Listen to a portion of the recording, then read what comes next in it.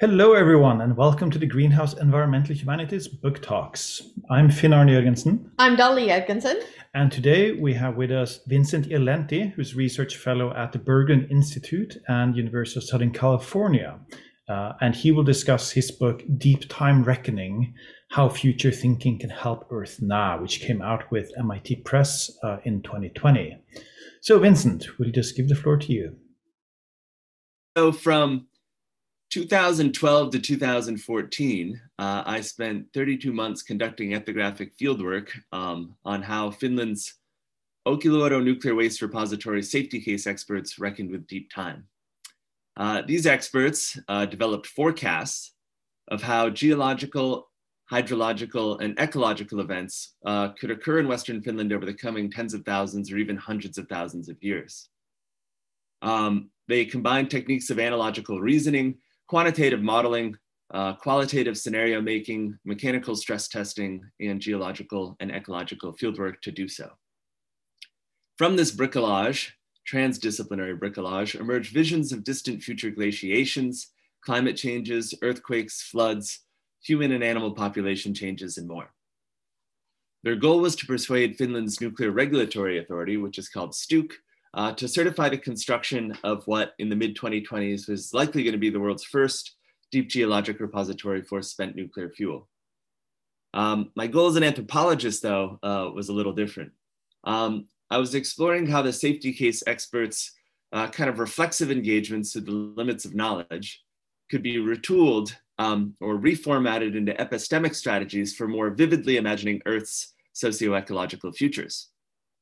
So this meant recasting the safety case efforts as an anthropological problem space, a space for rethinking the value of future-gazing expertise during an Anthropocene moment of political, ecological, and epistemic uncertainty that I'm sure we're all familiar with.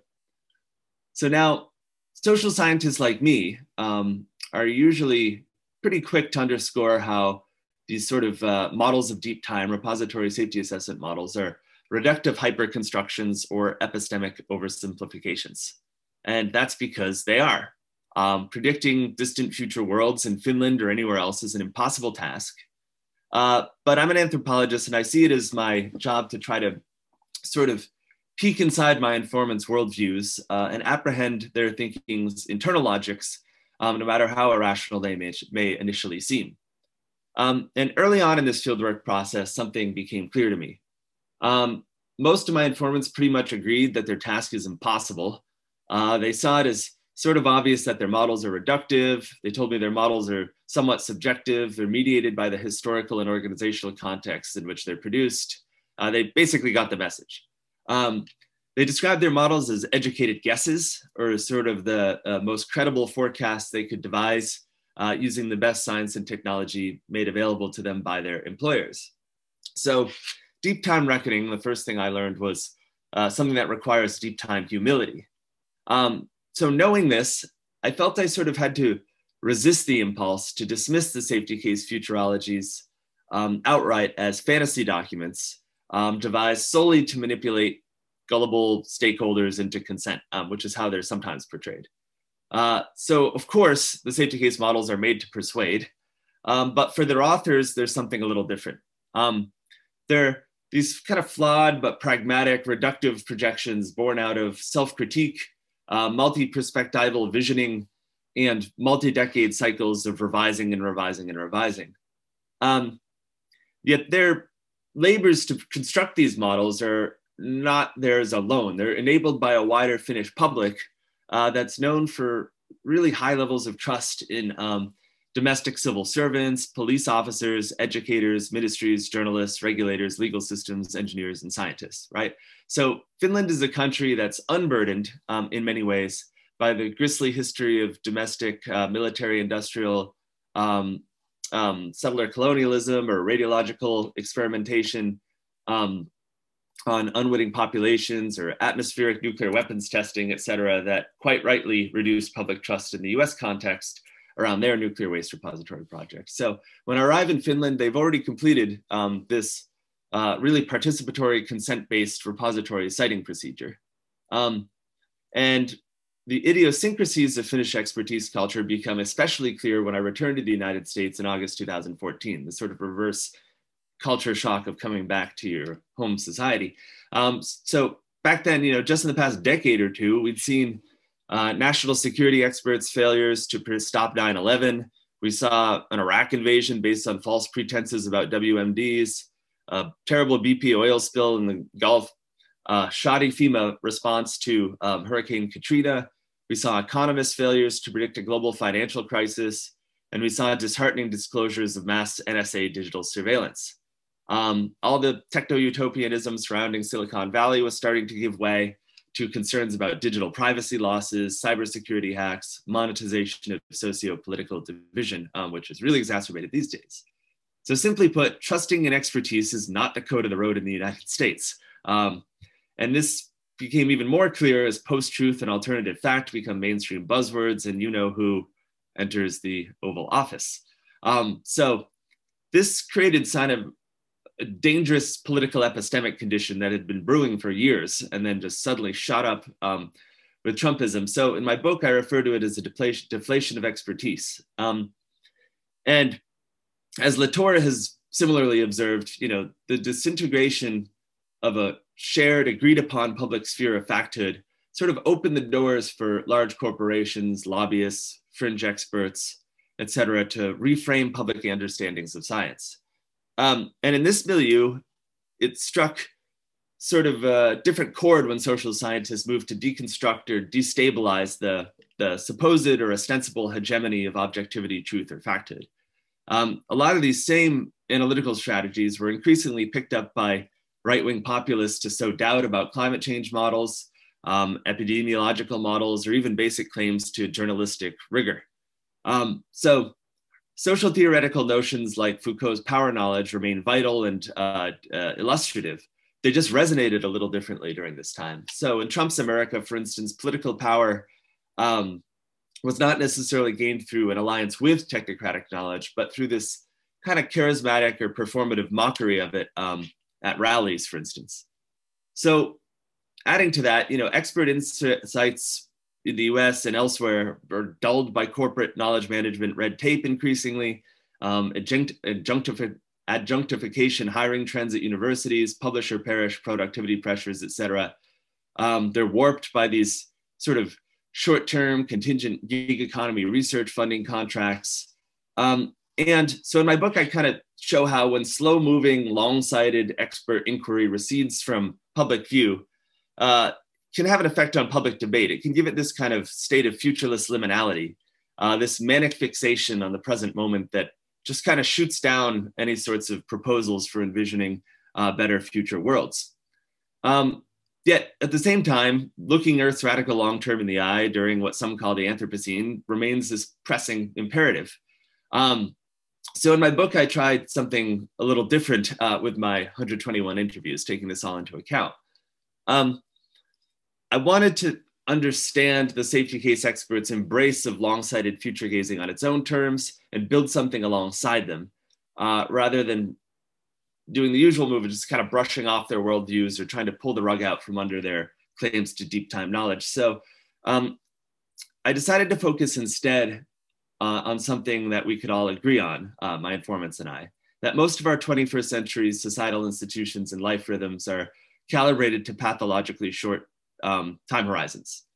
For example, 24/7 cable news cycles, corporate quarterly earnings reports, political election schedules, sudden stock market shifts, throwaway consumerism, knee-jerk culture wars, fickle pop culture trends, contingent gig economy employment contracts, and momentary social media attentional economies.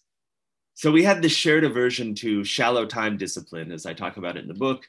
And the response was this experimental book I published with MIT Press titled Deep Time Reckoning. In it, my informants and I sort of co-developed these speculative and pragmatic epistemic strategies for nurturing time literacy and envisioning more long-sighted socio-ecological governance systems. And as a result, deep time thinking is portrayed in my book almost like a Foucauldian technology of the self, a discipline of self-cultivation that's akin to training in jujitsu or music or meditation, fasting, art, or athletics.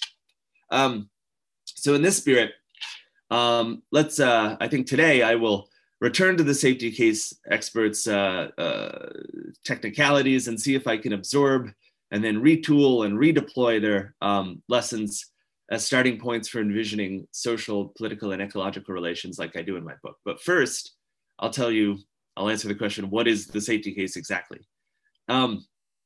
Well, the safety case details the repository's technical design, and it forecasts the facility's fate over the coming millennia. It has biosphere assessors making projections about Western Finland's lakes, rivers, mires, forests, etc., sprouting up, disappearing, and changing shape and size over the next 10 millennia. It has experts considering far future soil erosion, floods, and fires. Has experts envisioning 3-kilometer thick glacial ice sheets during the next ice age, slated to occur 50 or 60,000 years from now. They have experts envisioning potential seismic events, earthquakes, and rock shears that could occur as the ice sheet retreats after the next ice age. They have models of how the current Olkiluoto Island site, it's a tiny islet, will eventually become an inland site. In their models, glacial rebound from the last ice age eventually causes Finland's shoreline to widen even more into the Baltic Sea, and it eventually engulfs Olkiluoto Island, where the repository is going to be, into the mainland. And they explored more pessimistic scenarios too. These included models of how 14 different kinds of radionuclides could escape from the repository, travel through groundwater flows, get released at various points on Earth's surface, and disperse in above ground ecosystems, bioaccumulating, of course, in plants and animals along the way. That's all in their models. Then, remarkably, they create these quote unquote conservative assumptions that 6,000 far future people are all gonna eat local food and live in Western Finland around the repository. And some of them, a critical group, as they call it, are gonna face a greater likelihood of exposure due to unlucky food selections. So with this as the basis, the safety case argues, as everyone knew it would, because it's made to persuade, remember, that all these future people are going to be safely below Stuke's stringent regulatory dose limits, even under these extremely unlikely circumstances. After all, it is a piece of regulatory science. So anyway, grappling with far future Finland shaped my informant's epistemic sensibilities. They routinely took findings from retrodictive sciences and then stretched them into predictive sciences. This made them uniquely comfortable with epistemic excess. They knew that reaching out towards deep time's complexity would, in Marilyn Strathern's terms, always leave remainders in their analysis. These remainders can elicit more analysis, which leave more remainders, which can elicit even more analysis ad nauseum, and so on forever. So my informants created this kind of stepwise approach of developing updated versions of the safety case that are supposed to grow more robust over the years. They call them iterations. So the first iteration comes out in 1985, then there's another one in 92, another one in 99. There's another one in 2012. That's the one I studied ethographically. It was a little late to be submitted. And another one's going to be submitted aspirationally, at least later this year. So each iteration of the safety case is epistemologically tentative. It's a work in progress, right? And a new one is assembled every 10 or 15 years until the repository's planned decommissioning, which is going to occur in the year 2120. So that's a while from now. So when navigating this uncertainty, the safety case experts were left to embrace something sort of like what Levinas called infinition. They had this cognitive state of radical complexity, in which radical complexity kind of is allowed to overflow the thoughts that try to think it. So the safety case experts tried to integrate self-critique of this complexity and admissions of vast amounts of uncertainty into their own reports. They did so using methods like knowledge quality assessment or sensitivity analysis, right? And the idea is that Their models' claim to legitimacy will be bolstered and not necessarily undercut by just admitting to and then transparently detailing in your reports the various reductive assumptions that are found in your knowledge base, right? So they also understood from this perspective that Finland's futures must always be seen in the plural. The safety case didn't put forth one single overconfident model assumed to perfectly represent the far future. Instead, it kind of forecasted this multiplicitous series of projections about potential future events, and each were kind of weighted to different likelihoods of occurring. So as my informant saw it, venturing multiple parallel visions of tomorrow can tell us something, but definitely not everything about far future Finland's. They also emphasize that systems modeling alone is not enough, right? You have to venture multiple lines of reasoning alongside of it, to use their term. So this means convening several different experts, each with different disciplinary backgrounds, to create a safety case that is, to use Adrian Curie's terms, methodologically omnivorous. So it was sort of framed like this. If you don't trust the models of far future ecosystems or hydrogeology, well, you can turn to the defense of the repository's engineered barrier system that keeps the waste in. If you don't trust the engineering reports, you can look at the mechanical strength tests done on the copper nuclear waste canisters trying to keep the waste in there. If you don't trust those, you can turn to these qualitative scenarios, which sort of detail, those are more for us, detail potential of far future Finland's in prose and try to encompass some what if scenarios. So this is a rhetorical strategy of strategic redundancy, right? The idea is that the pitch that they're making is we have to integrate the logic of many different fields to reduce the likelihood that one assumption doesn't invalidate the wider range of projections. So when they did this, they distilled fragmentary sequences of hopes, calculations, fears, data sets, dreams, models, and anxieties about the future into these mundane artifacts of technocratic paperwork, right? But this wasn't really naive realism or crude positivism. They didn't backslide into what Malinowski once called the cult of the pure fact. Rather, theirs was a reflexive, self-critical, polytemporal sensibility that was well suited for navigating ambiguity, uncertainty, and unknowability. So this is kind of a far cry from the paranoid, totalizing settler colonial realism that Jessica Hurley describes, for instance, in her study of US nuclear waste scenario makers. So Hurley's case study is Sandia National Labs 1991 inadvertent intrusion scenario report for the WIPP transuranic waste repository in New Mexico.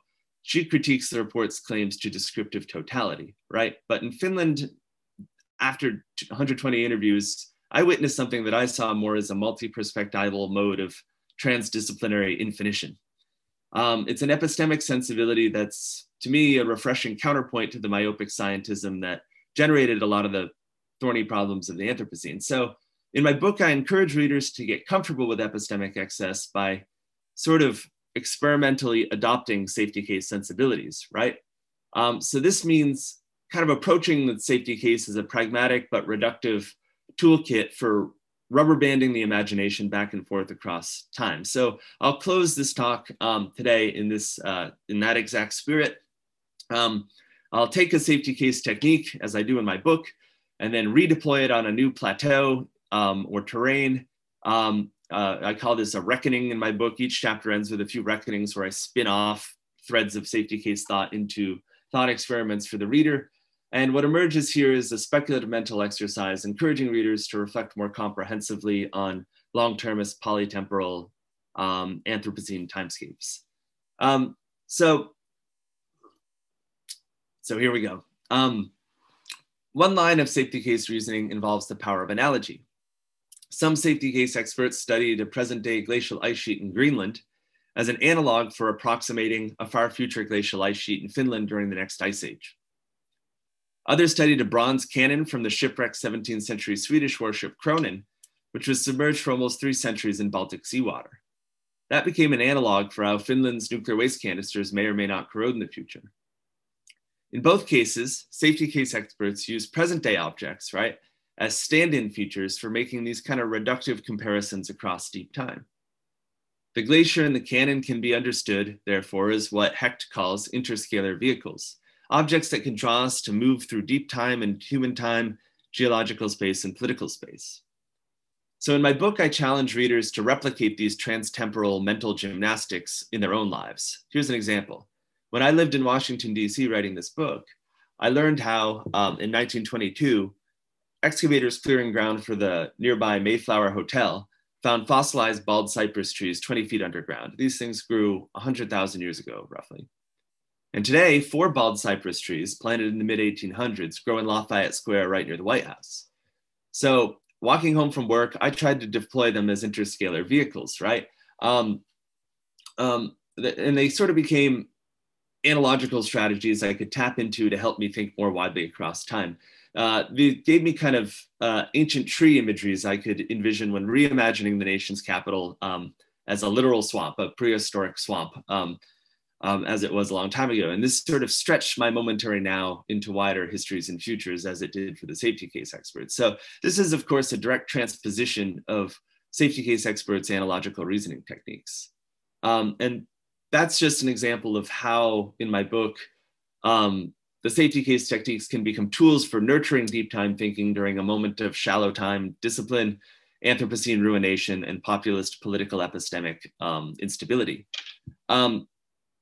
They can also help establish these sort of long-termist cognitive pathways for addressing socio-ecological slow violences, from biodiversity loss, microplastics accumulation, to climate change, to antibiotic resistance, and so on. We just have to remember, and this is the key point that I go back to from earlier, safety case models have a little something to teach us. They can never offer us anything even remotely close to certainty. Any safety case expert will tell you that. So there's many limits to what a bronze cannon submerged in the sea for centuries can really tell us about a copper canister, nuclear waste canister buried in granite bedrock for millennia, right? But what they do offer is this kind of empirical concreteness or materiality that's at least a little more tangible than just empty speculation about the future. And if extracted from their context in the nuclear industry, I'll close by saying, they can be redeployed to better and more useful ends, I think. They can become a basis for epistemic sensibilities that are more hopeful, forward-looking, and time-literate. And I think that they can be retooled and recast and re-engineered into a more robust and fruitful and flourishing outlook for our current planetary crisis. And thank you. Thank you very much for this intro to your book, Vincent. It sounds like a really fascinating, both a study and then a way to apply a study, and not just stay within it, but really move beyond it. And so I was thinking here, when you were describing the kinds of data that these forecasters are using, there's a lot of this kind of geological, climatological data. But do they also account for people in these scenarios? Do they, I mean, you said there was one scenario where it was so many people lived in the vicinity, but do they account for what people do? Like, oh yeah, there's going to be some renegade group that's going to break in, and actually, use it to make nuclear weapons, or there's going to be, some kid that's 12 years old that accidentally finds this, or what? Do they account at all for human behavior 10,000 years from now? Yeah. Well, I said yeah to your question, but the answer is no. It's not really. So, yeah, that's a good question. No, not really. Hold on. Yeah, so the basic pitch for that would be the realm of the biosphere assessment models. So those are scaled to a 10,000 year time horizon. And the rationale behind that is that saying anything about humanity beyond a 10,000 year time horizon in Finland is nonsensical, because there's no or barely any evidence for human anything there prior to the last ice age, right? So that's how much you can backcast as much as you can. You can't forecast more than you can backcast, which they say. And what they do is they try to keep it really minimal. In the US, which kind of was the pioneer project, which was supposed to go first, but then it got derailed in 2008 or 2009 during for loads of good reasons. I mean, it was basically shoved in the backyard of people in Nevada, and there was questions about volcanism and landscape, et cetera. Lots of litigation, et cetera. It was the model there was a well water scenario. The only thing that's really modeled is this person who lives in Armagosa Valley nearby, and then there's this well, the person who goes to a well and then drinks from the well, and then here's what we can speculate will be in the well water. So Finland tried to go beyond that by having this critical group I talked about, these 6,000 far future people. They literally modeled the release points on the surface, see where they would travel around. 14 different types of radionuclides can potentially make it to the surface in the next 10,000 years or so. See where they get bioaccumulate in plants and animals, see how they go in lakes, rivers, mires, see how they end up on the dinner table of these people.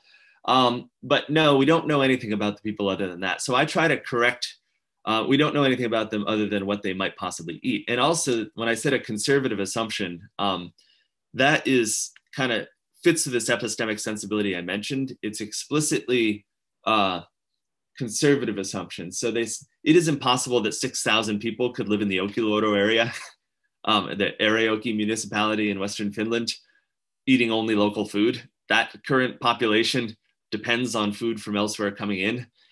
So the rhetorical strategy they use is to sort of say, even in this impossibly pessimistic scenario, which is unrealistic, it's outside the realm of possibility, these people will be safe even if they're eating all local food. If you have food from elsewhere, you're less likely to get repository radionuclides inside of your food. They do that. They do a few other things that are outside the realm of realism too. And it's actually contentious in the modeling community because some say it's good to bound your assumptions with unrealistic things. Like there's a disappearing canister scenario where they model a scenario where a canister just suddenly disappears one day, and then what happens? Like what happens to the radionuclides if the copper and cast iron piece are just gone? So there is a degree of non-realism in the models. As for the people themselves, there's two ways to look at it. I mean, the US did a heck of a lot more stuff like that, trying to, for their WIP, Defense Military Nuclear Waste, Nuclear Weapons Waste Repository in Carlsbad, or their Yucca Mountain Project, which is now defunct. The former one's operational actually, but it's not a spent fuel repository, so it's a little different. But the US entertained a lot of outlandish scenarios. They literally made a report called The Free State of Chihuahua, funded by the Department of Energy and done by Sandia National Laboratory and Bechtel Corporation, some of the greatest laboratories in the land. And they came up with a scenario where in a post-sovereignty US, after 300 years, sovereignty collapses because we can only backcast it. We haven't been a country that long. There's a war between the Anglos and the Hispanic populations, and they're picking up rubble and valuable items from ruins of the American Empire and old cities. And it's drawn directly from Walter Miller Jr.'s Canticle for Leibowitz. And they're kind of like got laughed at a little. I mean, not laughed at. I mean, it's the thing about when you're predicting the future, you have to leave some realm of possibility for absolutely insane things to happen, because one thing we know is the future is never exactly like the present. That's a certainty. But in some percentage of likelihoods, this future is stranger than fiction. So, what just happened here? Okay. Oh, you're here. You're here. Yeah. Yeah. Okay. So it just, I don't know, but I mean, it's really interesting to think about the, what you're saying though, that you think, oh, is it strange? Is it too strange? Is it too outlandish? But I think if you ask somebody, even 20 years ago about our current situation in 2020 slash 2021, they would have maybe been like, nah. I mean, there's some historians that would have been like, yes, absolutely. But many people would have kind of been, so when you have that kind of scenario that you're describing, I don't think it's really as outlandish as it sounds. I think it sounds probably quite realistic. And then it's interesting that though Finland, I was wondering how they thought about, or did they account for Russians in their thinking, having been conquered and occupied by Russia in the past. That there's I would think that as a political entity, that would be something they would have, I don't know, kind of had in the back of their mind. Yeah, a lot of the Finnish war game exercises and the NATO exercises are with a foreign adversary that is never called Russia, but you just kind of know that that's who it's assumed the adversary is to be. It is an interesting thing, right? Because if you look in the history of Finland, they were basically controlled by Sweden for 600 or 700 years. And then they were a Grand Duchy of Russia for 100 years. We're up to the 1800s now. And then there was a vicious civil war in the 1917 and 18. And then along the way, there were massive famines. It's not an easy place to live necessarily. Then there was two world wars, and there was a continuation war with the Soviet Union. The Soviet Union annexed part of Karelia and other parts of Finland. Still sort of a sore spot today. There's been economic recessions, like after Nokia, before Nokia, after in the early 90s, after the collapse of the Soviet Union, Finland had a recession, but then the ICT sector came back, but then Nokia was bought out by Microsoft, et cetera. And so, when you look at the year 2120 as the year that they're going to forget the deep time models, when you look at the year 2120, when they're going to decommission the repository, there needs to be ongoing project continuity from now until 2120. That's historically unprecedented. I mean, 120 years ago, what was Finland up to, right? I mean, it was being released from Russia.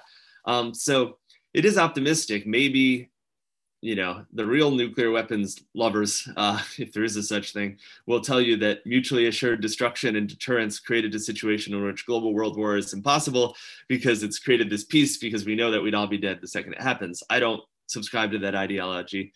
Possibly the future won't be like the past, but I would agree. I mean, look at the 1990s Simpsons episodes where Lisa Simpson is the president, and then Trump, after Donald Trump is elected office, that was a joke. It's just not very long ago that Trump would actually be elected, and then it happens. So you have to leave room for the absurd.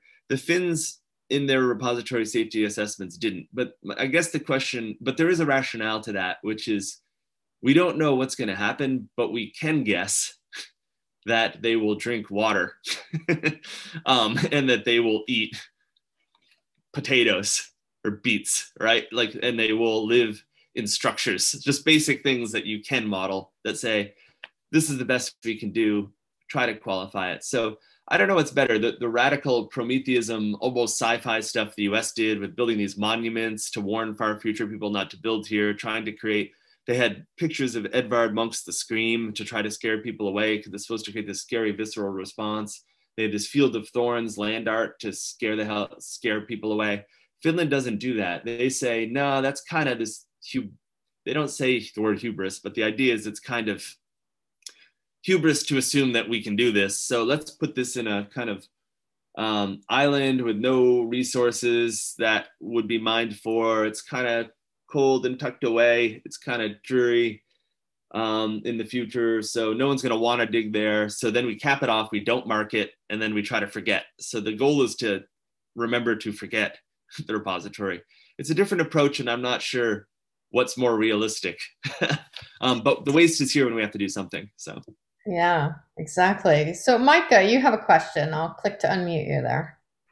Yeah, thank you for this, Vincent. It's been interesting thinking about this, and particularly what you were just saying about remembering to forget and hidden waste. I'm thinking about the relationship potentially between this genre that you've discussed in your book and the environmental assessments that we see being done for things like mining companies and other natural resource projects.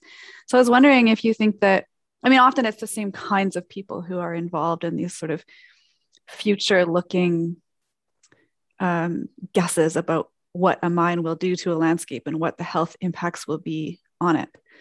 And so I'm just wondering if you think if there is a relationship between those two kinds of writing, or what the differences might be.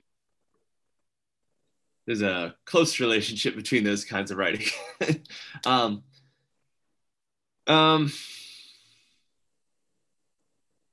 But this is the needle I'm trying to thread in the book. Obviously, well,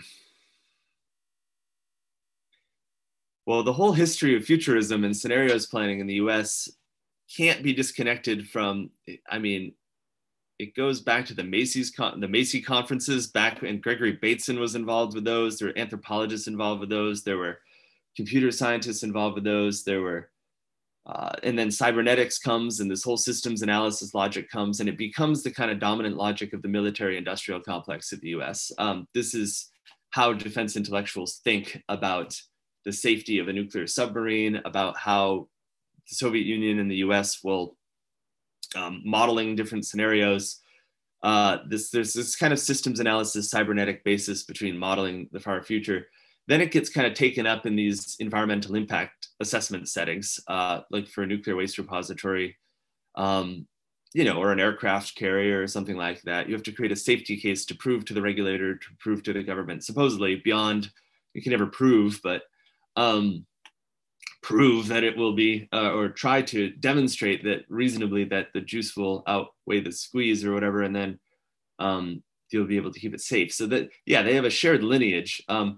However, there's two ways to look at it. I mean, I would be troubled by a world in which we just said that safety case work or environmental impact work on a mine, for instance, shouldn't be done because it's all a bunch of epistemic reductions, and it's a kind of gives a license to the nuclear industry or the mining industry to do something, because I can't imagine a world in which not doing that work would be better, because I don't think not doing the work would stop the project. So people always say, like, okay, these are completely false, and these are these are pushes to get credibility and legitimacy. That is true to an extent, but it's also true that you are tethered.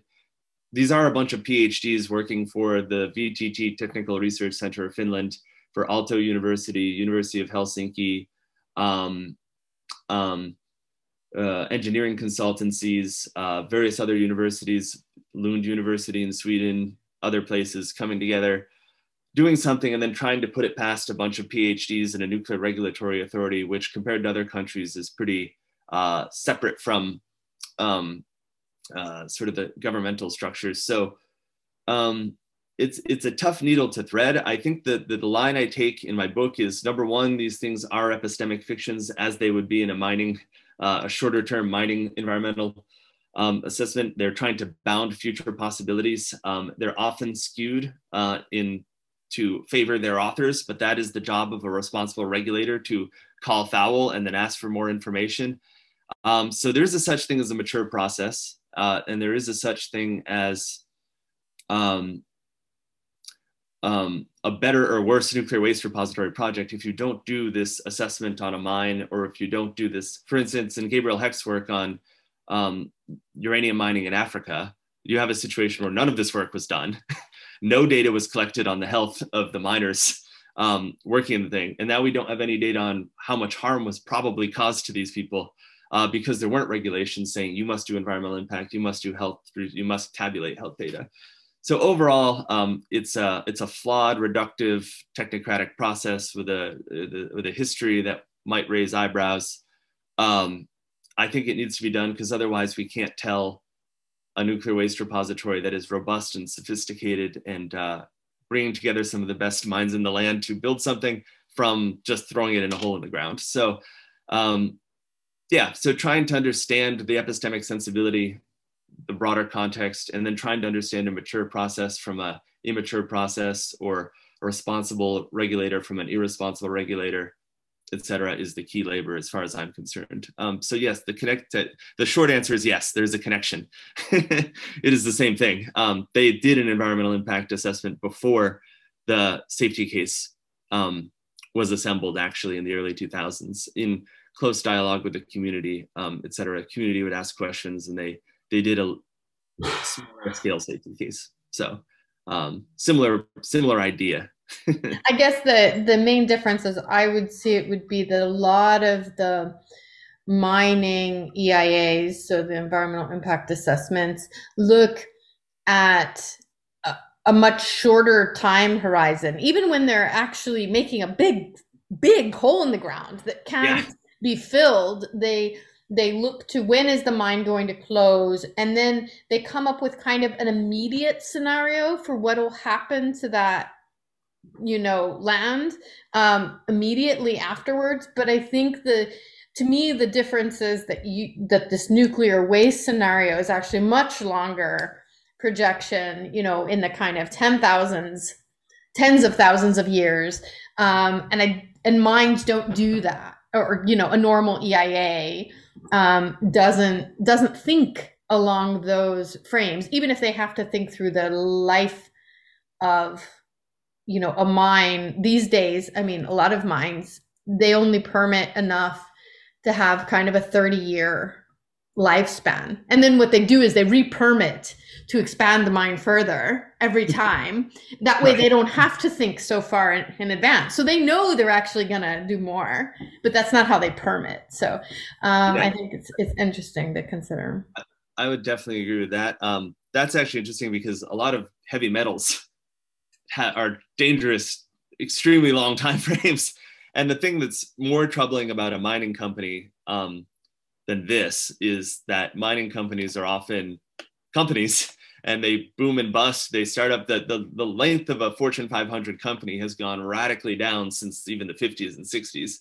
And startups, are flavor of the week. They come and go, mergers, acquisitions, boom, you're gone. Who's taking responsibility for that thing? Hopefully the government steps in and the taxpayers pay for it. That's not an ideal scenario either. So yeah, the time horizon is a lot different. But the other thing is, I mean, a basic premise of my book and my fieldwork is we need to think longer term about our planet, and there aren't many resources for doing it out there. So the starting point was kind of, I have to scan the world for what are the active projects with a lot of funding and a lot of, educated people coming together to future gaze. So the nuclear is almost tangential to what I'm saying. Like, here's a place where there was a reckoning with deep time. And the limitation is that it's in this regulatory commercial context full of consultants and then contracted experts from universities and state researchers who are on contract, and the Finnish Geological Survey. It's not all people, it's not all hired guns. I mean, a lot of them are very legitimate geologists at the Geological Survey of Finland, et cetera. But it is in this context of regulatory science, of course. So the idea is I scan the world for places where long-term thinking is done, and there aren't really that many options. I didn't have much to choose from. There's the Svalbard Global Seed Vault, right in up Norway way, and that one we actually saw flooding due to climate change. There's the WIPP Nuclear Waste Repository in Carlsbad, New Mexico, which is my new project. My new project is on accidents on this short term. They thought the problem was 10,000 years. How do we prove the safety? But it turns out 14 and a half years into the process, there was the problem of exploding nuclear waste drums. They put the wrong type of kitty litter in a nuclear waste drum. They were supposed to use inorganic as kitty litter as an absorbent to get all the liquids, and they used an organic absorbent, so organic rather than inorganic, and then cause a chemical reaction, accidentally makes 700 dirty bombs, explodes. Or deflagrates. I'm not supposed to say explodes, my informants say, but it explodes and then shoots out fire and radionuclides for 2 hours, and it's bad. It shuts down the repository for 35 months, cost $2 billion. That's more than 3 Mile Island cost the US. And it's a really lousy situation. They already printed out badges that said 15 years of safe operations, and then 14 and a half years into the process, there's this accident. So that's an example of the short-term operational safety thing being the hard part. I actually think I'm actually more of an optimist that I think this is the dangerous part. When you put something down in a salt mine, the biggest danger is someone's going to dig it up in the future, and the unknowable that you mentioned, right? Like what will society, the US imagine mole miner scenarios where there's these like horizontal mole type contraptions mining everything, and eventually they hit the repository. But even that becomes a local accident. It doesn't kill millions of people.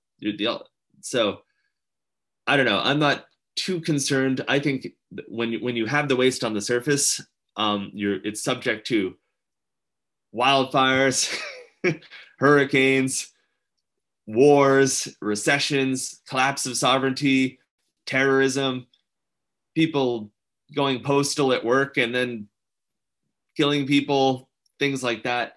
When it's deep underground, you're at this different geological temporality. It's not fully safe.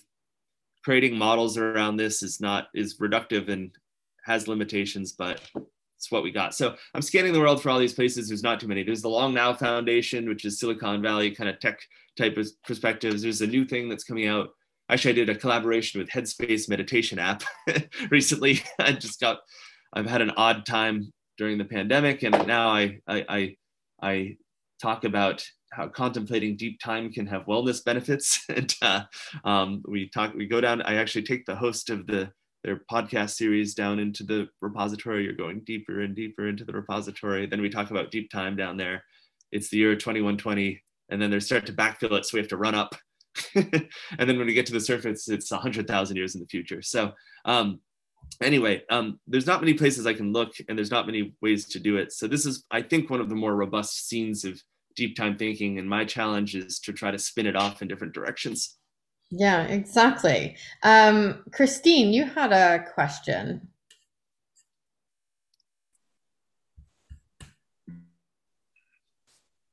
Hi, thank you for a great talk. My question it requires a little bit of context setting, but my background is in wildfires, wildfire management. I've spent the last 15 years looking at it in the North American and the Australian context.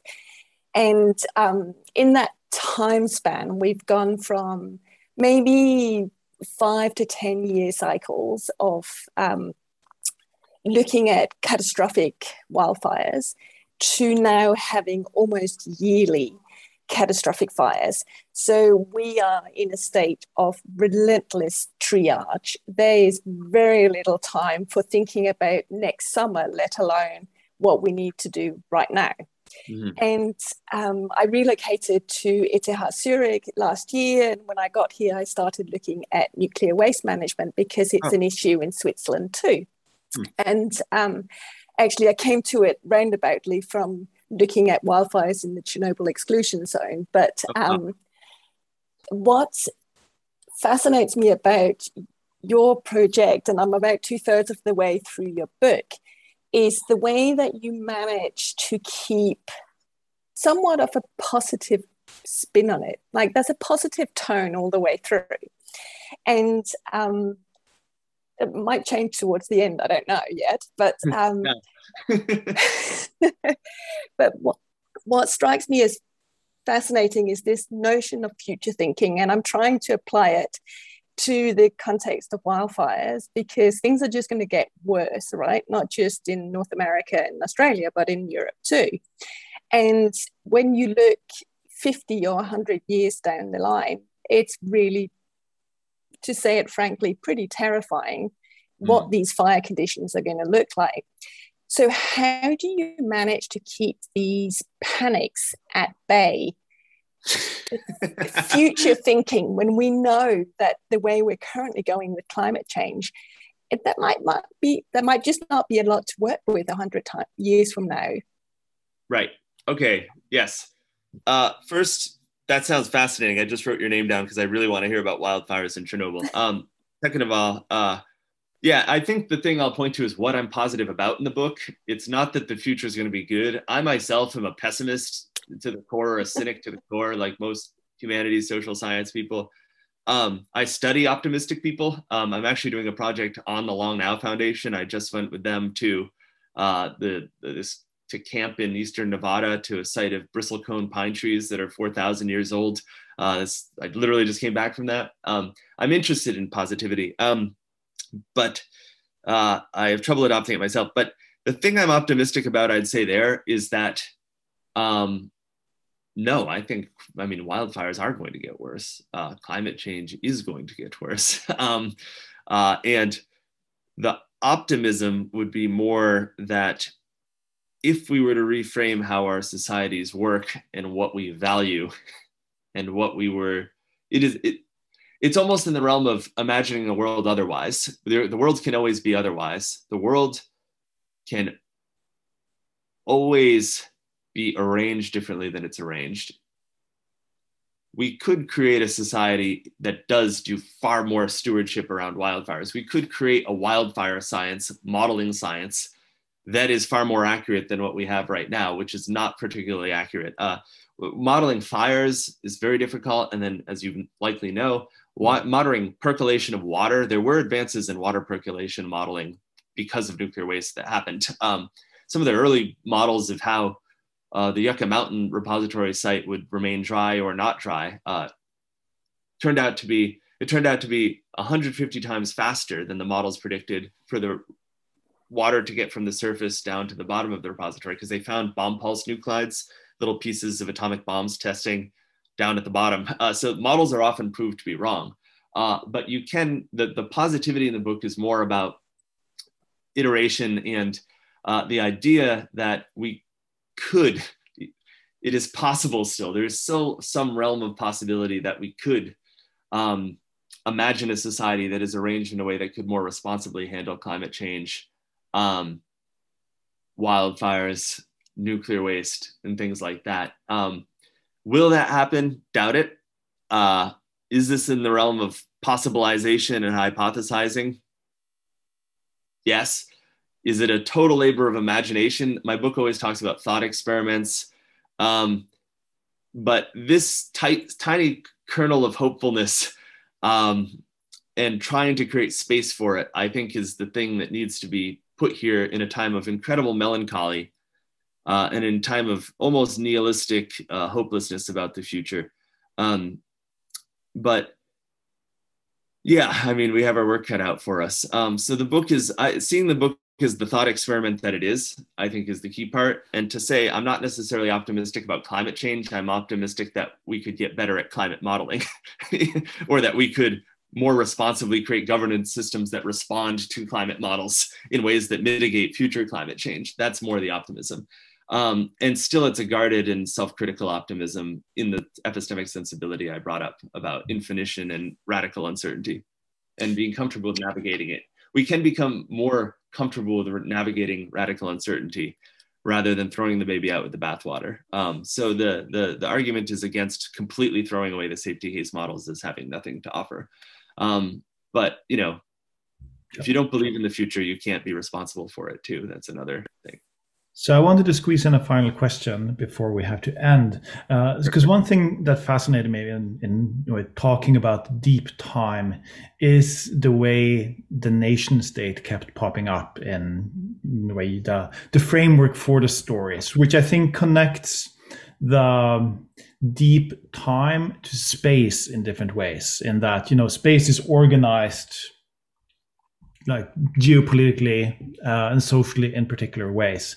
So how important was that in these stories that, you know, this was Finland, these people were Finnish, and so on? Because just thinking about, we lived 7 years in Umeå, right across the Bay of Bothnia from Finland. And it was, you know, huge protests when the Finnish started building a new nuclear power plant right across. You know, in the winter, you could walk on the ice over to Finland, and people used to do so in the good old days. Mm-hmm. And, you know, while they did all their due diligence and talking in Finland, there had been no such thing in Sweden. So in a way, there's also this diplomacy story here, you know, the diplomacy of deep time. Yeah, that's an interesting thing too.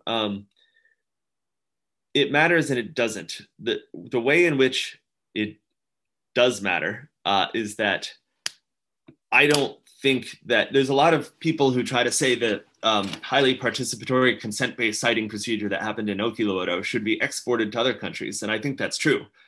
I don't think, Finland also gave the municipality of Eurajoki a legally binding veto right. So if you go through the environmental impact stage, which was a precursor to the safety case in the early 2000s, and Eurajoki says, no, we don't want the repository here, then they have the fully legally bound right to say, get out of town, nuclear industry, sorry, we wasted your money. That didn't happen. And I think it's because they knew they would say yes. Why? It's sort of a nuclear oasis because there's already nuclear power plants there. They're co-located with nuclear power plants.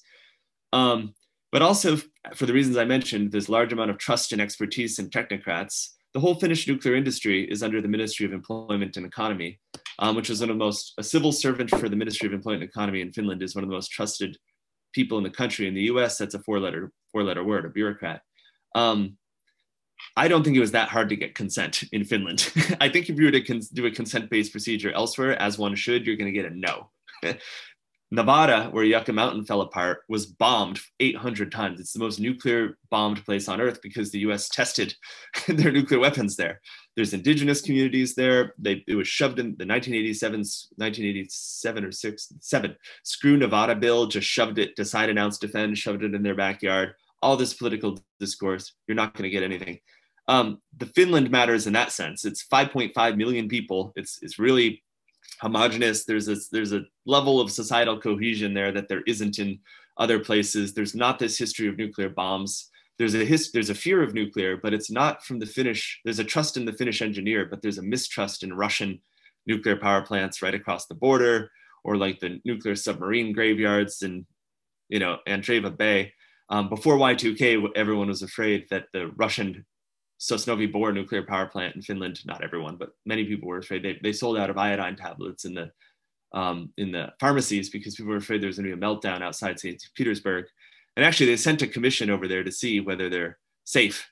And came back and said, actually, they're Y2K compliant because they're analog and they don't know what day it is. The reactors there are not digital, so there won't be the millennium bug.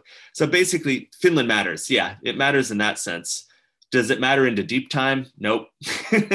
All of this is just, that's just another place. And I try to get at that in my book. I try to fill maybe because I'm American, I like the sci-fi scenarios and like the Whip and Yucca Mountain people did. But I tried to fill that gap, imaginative gap. So I begin each chapter of my book with a vignette.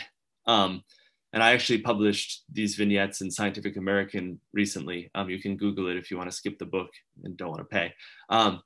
But I created these futurological scenarios. Sometimes you're in Finland. Late as time goes on, you're in the land once called Finland. And then the last scenario, tens of thousands of years from now, it's told from the perspective of a microbe sitting in a lake that may or may not be contaminated by radionuclides from the repository from the former nation state known as Finland. So right now, yeah, it matters because it's only Finnish nuclear waste. It's only going to the repository. Finnish nuclear waste used to go to the Soviet Union, but then they found, then it was worried about instability after the end of the Cold War. They found out what they were doing with it once it went there. Now it's totally about Finland and the nation state, but I think as temporal increase happens, it ceases to matter. But then again, thank you, Finland, for hopefully doing something responsible now, because imagine if it were just sitting on the surface at the nuclear power plants in casks or pools, and then that process of historical chaos, unknowability and complexity and chaos theory or whatever goes on, the butterfly flaps its wings and who knows what happens in the future. So I don't know. That's a good way to conclude. I don't know about the future. I think those are good closing words. So hang around and find out, I guess. So our time is out. Thank you then to Vincent Ialenti for presenting his book, Deep Time Reckoning, How Future Thinking Can Help Earth Now. It came out at MIT Press 2020. And thank you to everyone in the audience too for being here. Yeah, thanks for having me and thanks for showing up. This is well worth getting up at 6 for.